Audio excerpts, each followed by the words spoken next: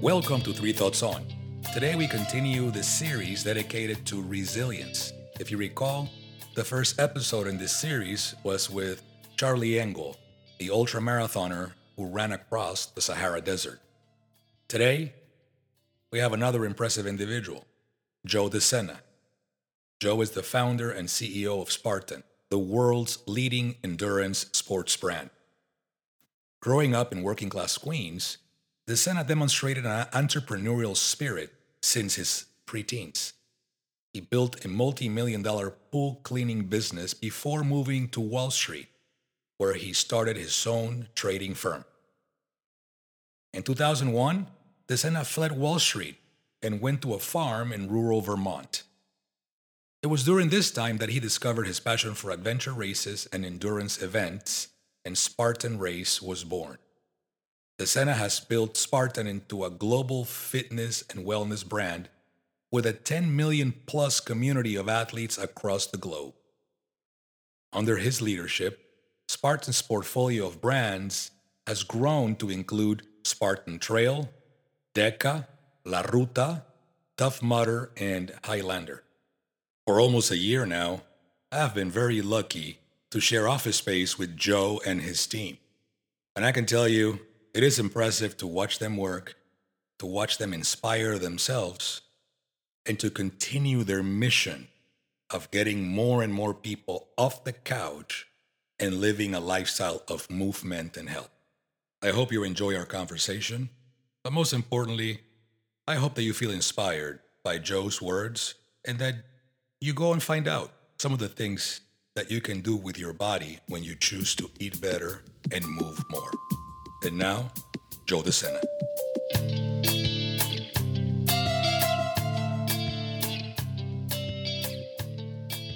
Welcome to Three Thoughts On. Today I'm delighted to have Joe De Sena. Joe, how are you doing today? I'm doing great. I got some healthy popcorn my friends in the office just gave me. I'm at a movie. I'm being entertained by you here today. This is awesome. This is fantastic. So I know you're a busy man, so I'm grateful that you're making the time for me.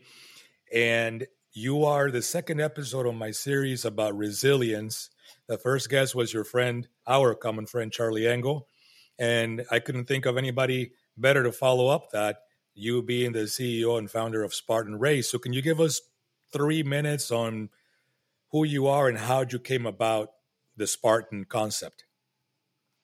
I'm nobody.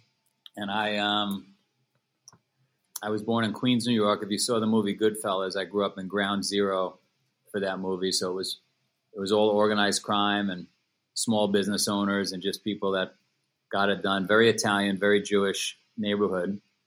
My mom, looking for a different way to live, a healthier way to live, because it was a crazy town. If you saw that movie, she found a yogi in a health food store, probably the only health food store on the entire East Coast in the 70s. The yogi convinced her to become a vegan, to start meditating, to start doing yoga. She expanded those thoughts over the years into cold showers, long distance running, all kinds of crazy stuff. Her guru started a race in Queens, New York that still exists today called the Transcendence Run. It's a 3,000-mile run around a 1-mile loop. So you run around in circles 3,000 times. Takes 50 to 60 days. You do about 50 miles a day. I saw that as a young kid. I saw my mother fast, no food, and meditate for 30 days straight. And I thought it was completely crazy. I wanted nothing to do with all this. I wanted to make money. I wanted a Cadillac. I liked the idea of being, in organized crime.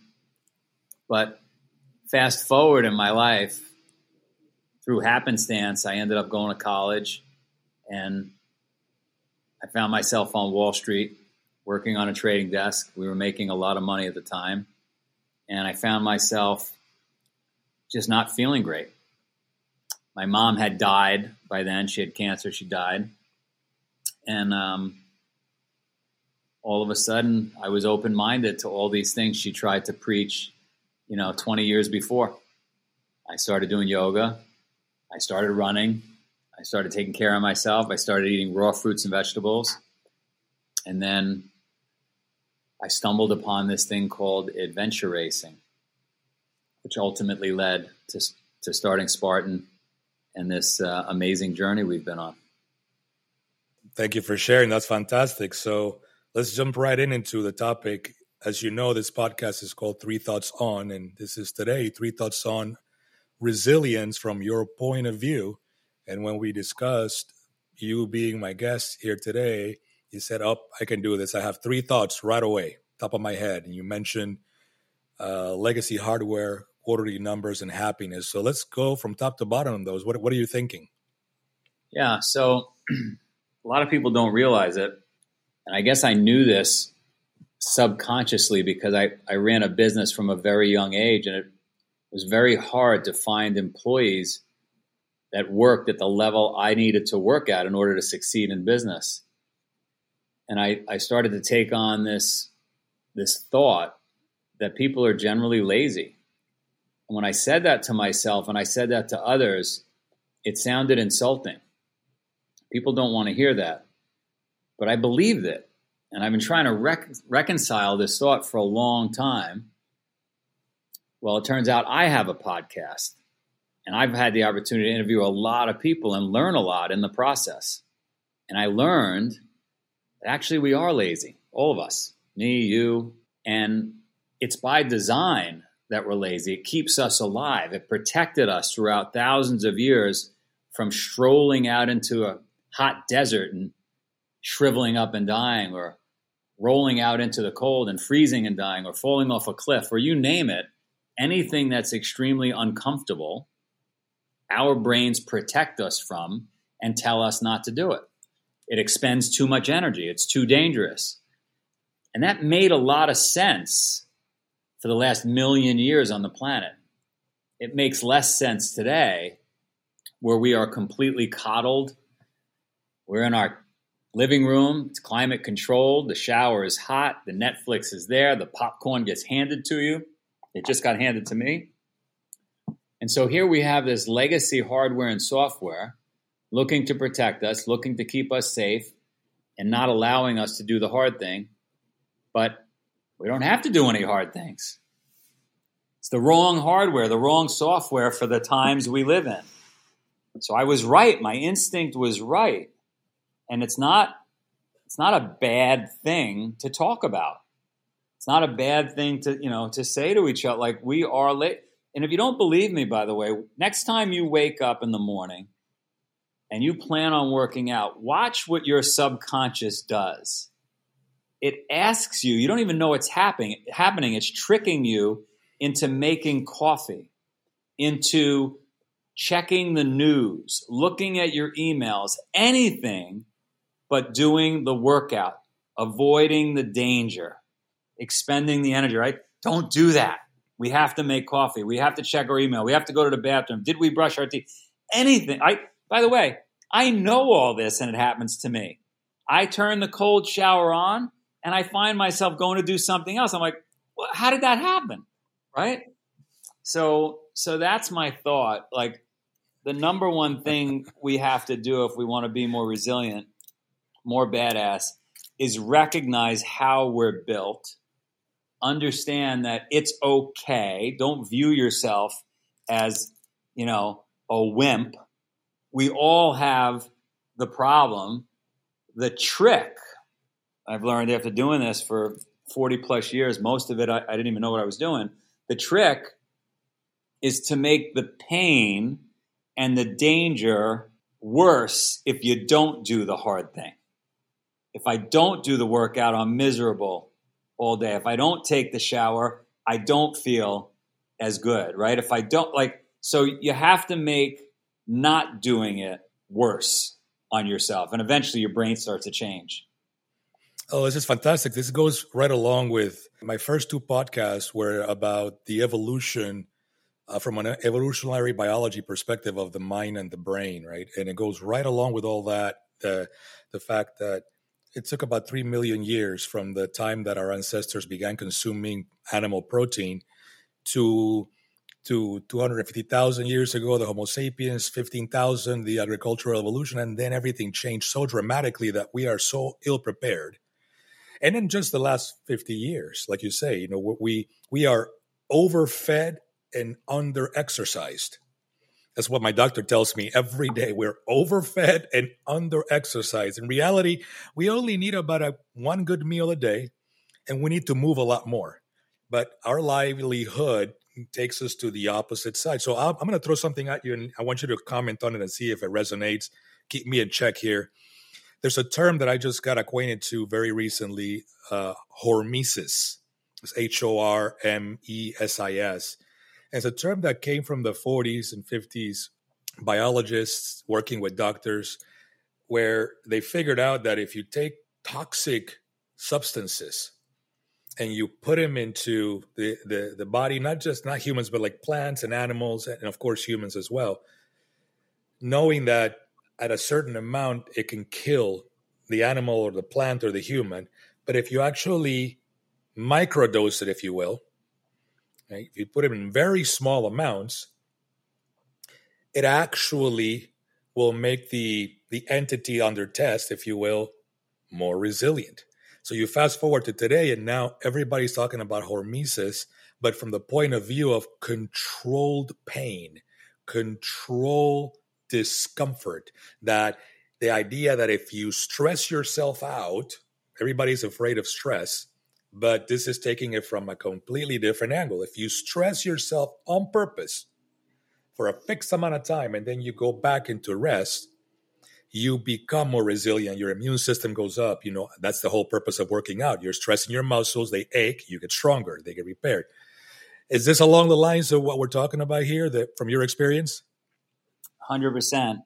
The term I've been using for decades is we need to manufacture adversity in our lives. Now, if it was 300 years ago, 200 years ago, I would say we don't need to manufacture any adversity. We are living in horse poop. We are dying of all kinds of diseases. There are locust storms that attack us. We needed more couches and more penicillin. But today, we definitely need those micro doses of stress. And then we need the strength and intelligence to make sure we deal with it and we recover from those micro doses. And we build something then we call obstacle immunity or resilience, the ability to persist, right? Grit. You choose the term. But, if you're out there listening to this, and again, you're questioning, because I have a lot of friends. We've had 10 million people do a race. So I talk to a lot of people. They just don't buy into it. Their brains won't allow them to accept what you and I are talking about. And what I would say is think about a plant that grows up in a greenhouse and the weather is perfect and there's no wind, just the right amount of fertilizer, just the right amount of hydration, just the right amount of sun, versus a plant that grows up on the side of a mountain, that grows roots around a rock, that's hanging on for life in the wind every day, might get no water, might get no light. Like, which plant do you want to be? because only one is going to survive the Armageddon, Only one's going to survive tough times. And, well, why do we need to do that? Because we all face tough times. People around us die. Businesses go out of business. People get divorced. People get cancer. Like, shit happens. And so why wouldn't you want to be the plant that can deal with it? Mm-hmm. You want to be the plant that adapts, right? And that's, I was mentioning this in another podcast interview.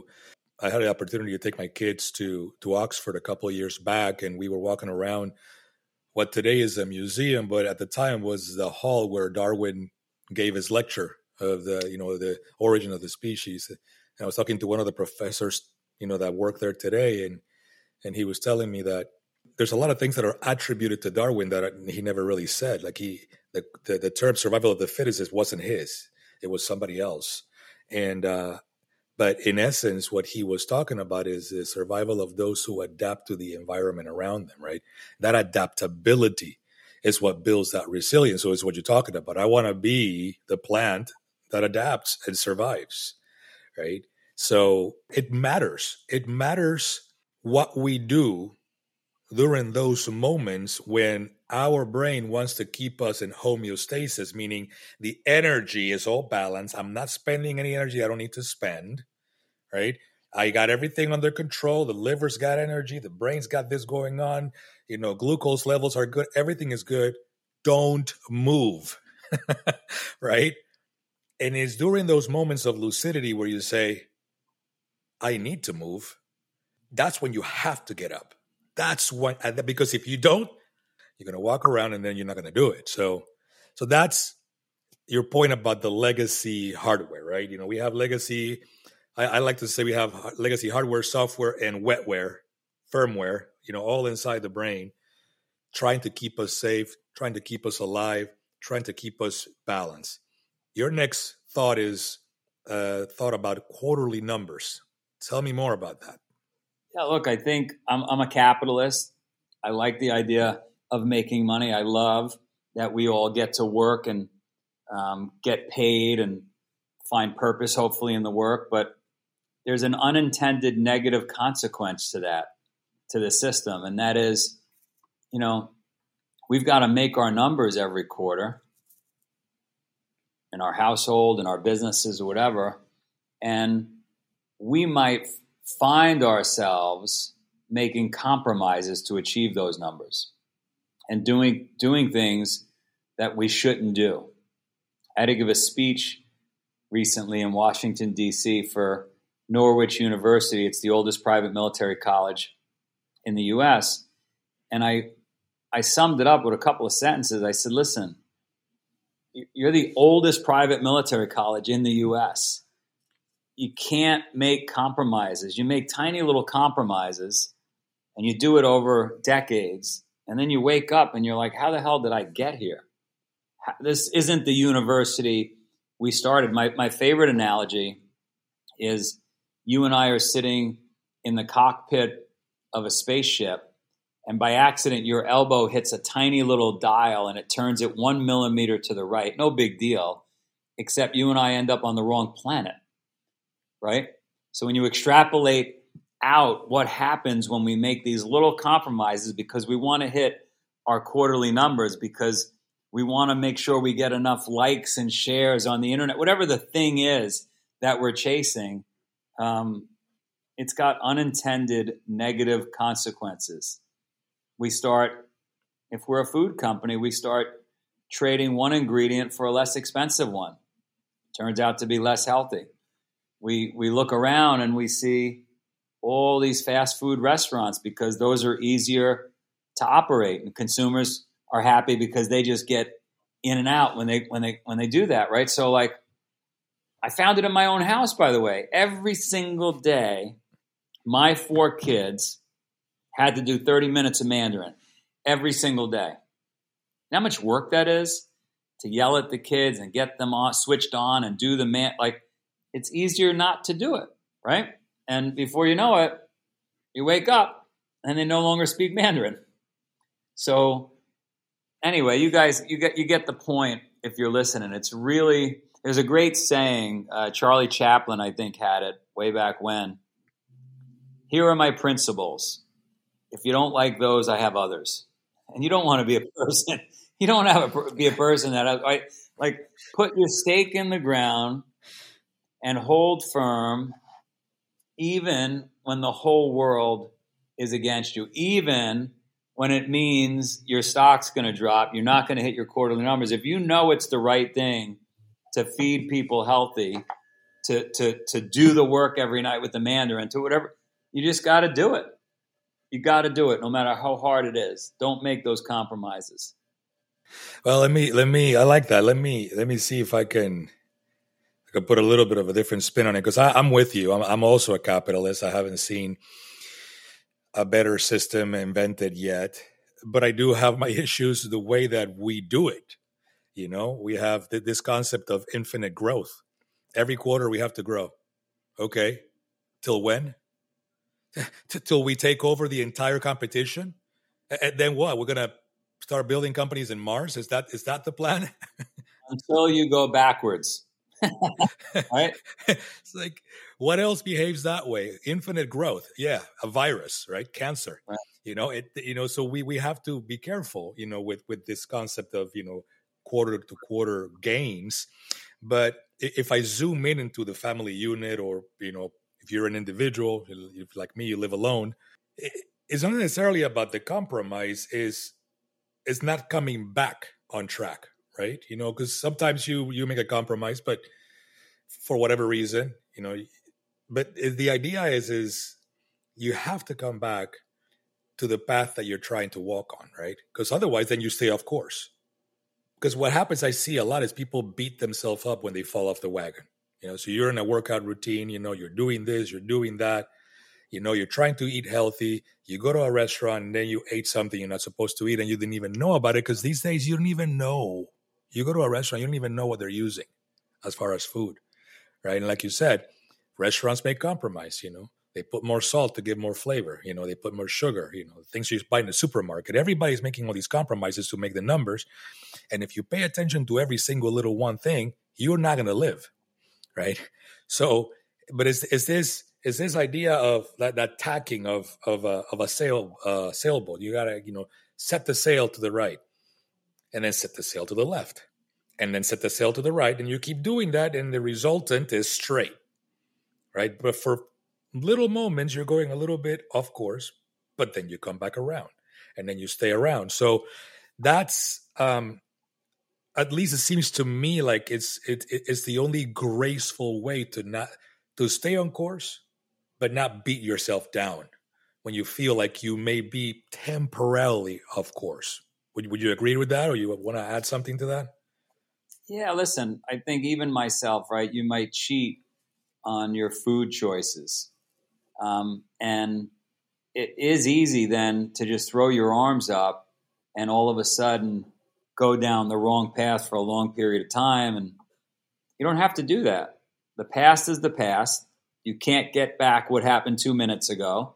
Your next meal, get back on track, right? I think that's what we're saying when you say that. You didn't work out today. That's okay. We're going to work out tomorrow. Now, I'm going to message to myself and everybody around the world that we should be consistent and disciplined and do it every day, and we'll feel better. But we are human. We do make mistakes. We do tack to the left like the sailboat. We got to come back to the right. There's a great saying that you'll like. Ed Vister is one of the greatest American mountain climber. He said, "Getting to the top of the mountain is optional. Getting down is mandatory." And so let's not forget that, right? Like, we're going to make mistakes. The world is not perfect, but let's remember that all this pressure put on us in this capitalistic system, the best system we have, may not be the best system, best one we've come up with, is going to push us to do things that aren't right and sometimes aren't in our long-term best interest. Recognize it and get back on track. Absolutely. I like that a lot. So that's the second one. Third thought, you have some thoughts on happiness and how it ropes around with everything we've been talking about. Yeah, so this is a great one. We want to be happy, and we will become happy if we just have more followers on Instagram. We will be happy if we just had a nicer house or a nicer car. I remember my family talking once about if they just had a nicer house, and I said that's ridiculous. If the house is going to make you happy, if I only had that girlfriend or that boyfriend, if my business was only doing that, I'd be happy. The problem with that, imagine if our life was a horizontal line on a whiteboard. And what I just described is we want to go above that line and get the nicer house, the nicer car, the nicer girl, the nicer boy, whatever it is. We want to move up. Well, that never ends. That's infinite growth, right? Like, we just want to keep chasing the next thing. You never get there. You're always disappointed. And by the way, when you do get that thing, it's not as good as you think it is. What I found in my life is I was going in the wrong direction. Actually, we got to go down on the whiteboard, below the line. We got to take things away from our life. See what it's like to not have a car, to not be with that girl or that guy, to not have that house, sleep outside. And when you do that, and then you get back to just where you were, you are so friggin' happy. I got a saying, those that have everything appreciate nothing. Those that have nothing appreciate everything. And I've certainly been there. I've done these crazy races. I've slept in the rain.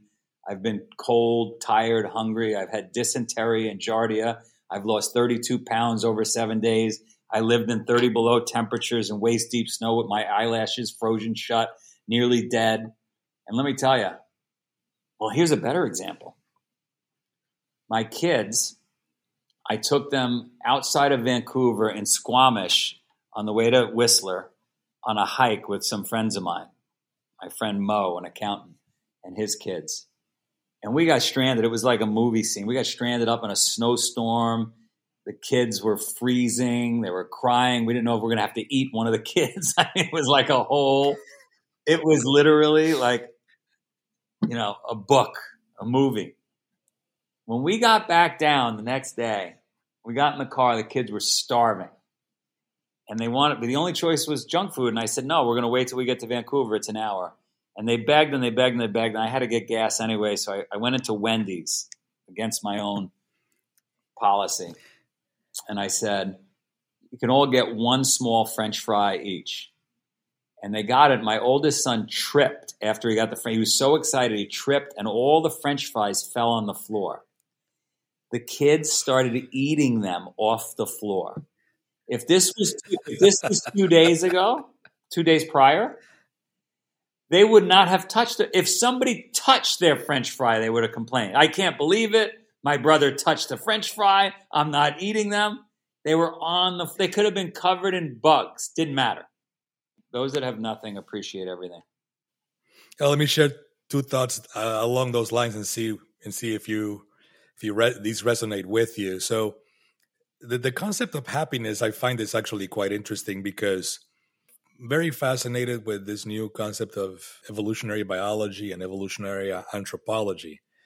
And I have all these books that I'm reading at any given point in time. And in one of them, the author says, the thing about happiness is that it's not a requirement for evolution. And I stopped for a moment to think about that. And then he proceeds to elaborate on that. And basically, in summary, is as well, we humans thrive towards something that, again, our legacy, hardware, software, firmware, wetware, whatever you want to call it, is not part of the program to keep us alive. Happiness has never been part of the equation of survival of the adaptable or survival of the fittest, however you want to call it. It's just something we do. It feels good to be happy. It's beautiful. We all want to be happy, but it's not in line with the equation of what do I have to do to be alive tomorrow, right? And I think that it's a very sobering statement to listen to because it's not that I'm going to give up on happiness. No, not at all. But we should put it in the place it deserves to be, which is something you pursue, something you thrive towards, right? And then you are conscious that at times you may not attain, but then you get up the next day and you make it part of your quest. You make it part of your growth. You make it part of your path. I would do one better. I think I got one better, which is, the ancient samurai, when they went to bed at night, they would close their eyes and they would burn all their possessions, their family, everything in their mind. When they woke up in the morning and they re-encountered their possessions and their family, they were incredibly happy. And so, I don't know. I would say when people say to me, are you happy? Are we winning today? I think, I'm alive. I'm alive. So I'm automatically happy because I'm alive. And if that's your bar, if you set the bar there, you could pursue those other things. You're talking about the pursuit of happiness, but I already checked the biggest box there is. I woke up. Absolutely. Yeah, no, I agree. But I think the challenge The challenge, there's a great book. It's called Dopamine Nation. I highly recommend it. Dr. Ann Lemke, she's a professor at Stanford. And she talks, again, we keep going back to that first thought of the legacy. In the book, she talks about we are wired for the quest through the dopamine reward circuits in our, the neurological pathways, right? And what that does is it gets us to a point where the thrive or the dopamine spike, that the high that we get, is a function of the quest, not the attaining of what you're seeking, right? So it seems like and again, this worked really well 250,000 years ago when you were walking looking for a tree of dates or some fruit, and then you find it, and then you eat it, and then you sit and you're thriving and you're feeling amazing, and then you realize there's no more. So I gotta get up and walk however many miles until I find the next one, right? So dopamine has a very specific purpose, is to keep you in that quest, because if you don't go to that quest, you sit there are no more trees, right? So you gotta go. But back to your point in the beginning, I can order on Amazon Prime and dates will show up, and they'll be gigantic dates, abnormally overgrown dates that I can keep eating until the cows come home. That's why what we should all do is get an address a mile from your house where all your Amazon packages go, and you have to walk the mile to go get it. You should park your car a mile from the grocery store, so you have to walk to go get it. Right? It sounds silly, but you've got to have that pursuit, to your point, to make it interesting. My boys wrestle. We have 2 boys, 2 girls. The boys wrestle. And we spend 3 hours a day, every day wrestling, 21 hours a week. The music's playing in there, the incredible music the coach plays. They're sweating. They lose 6 or 7 pounds.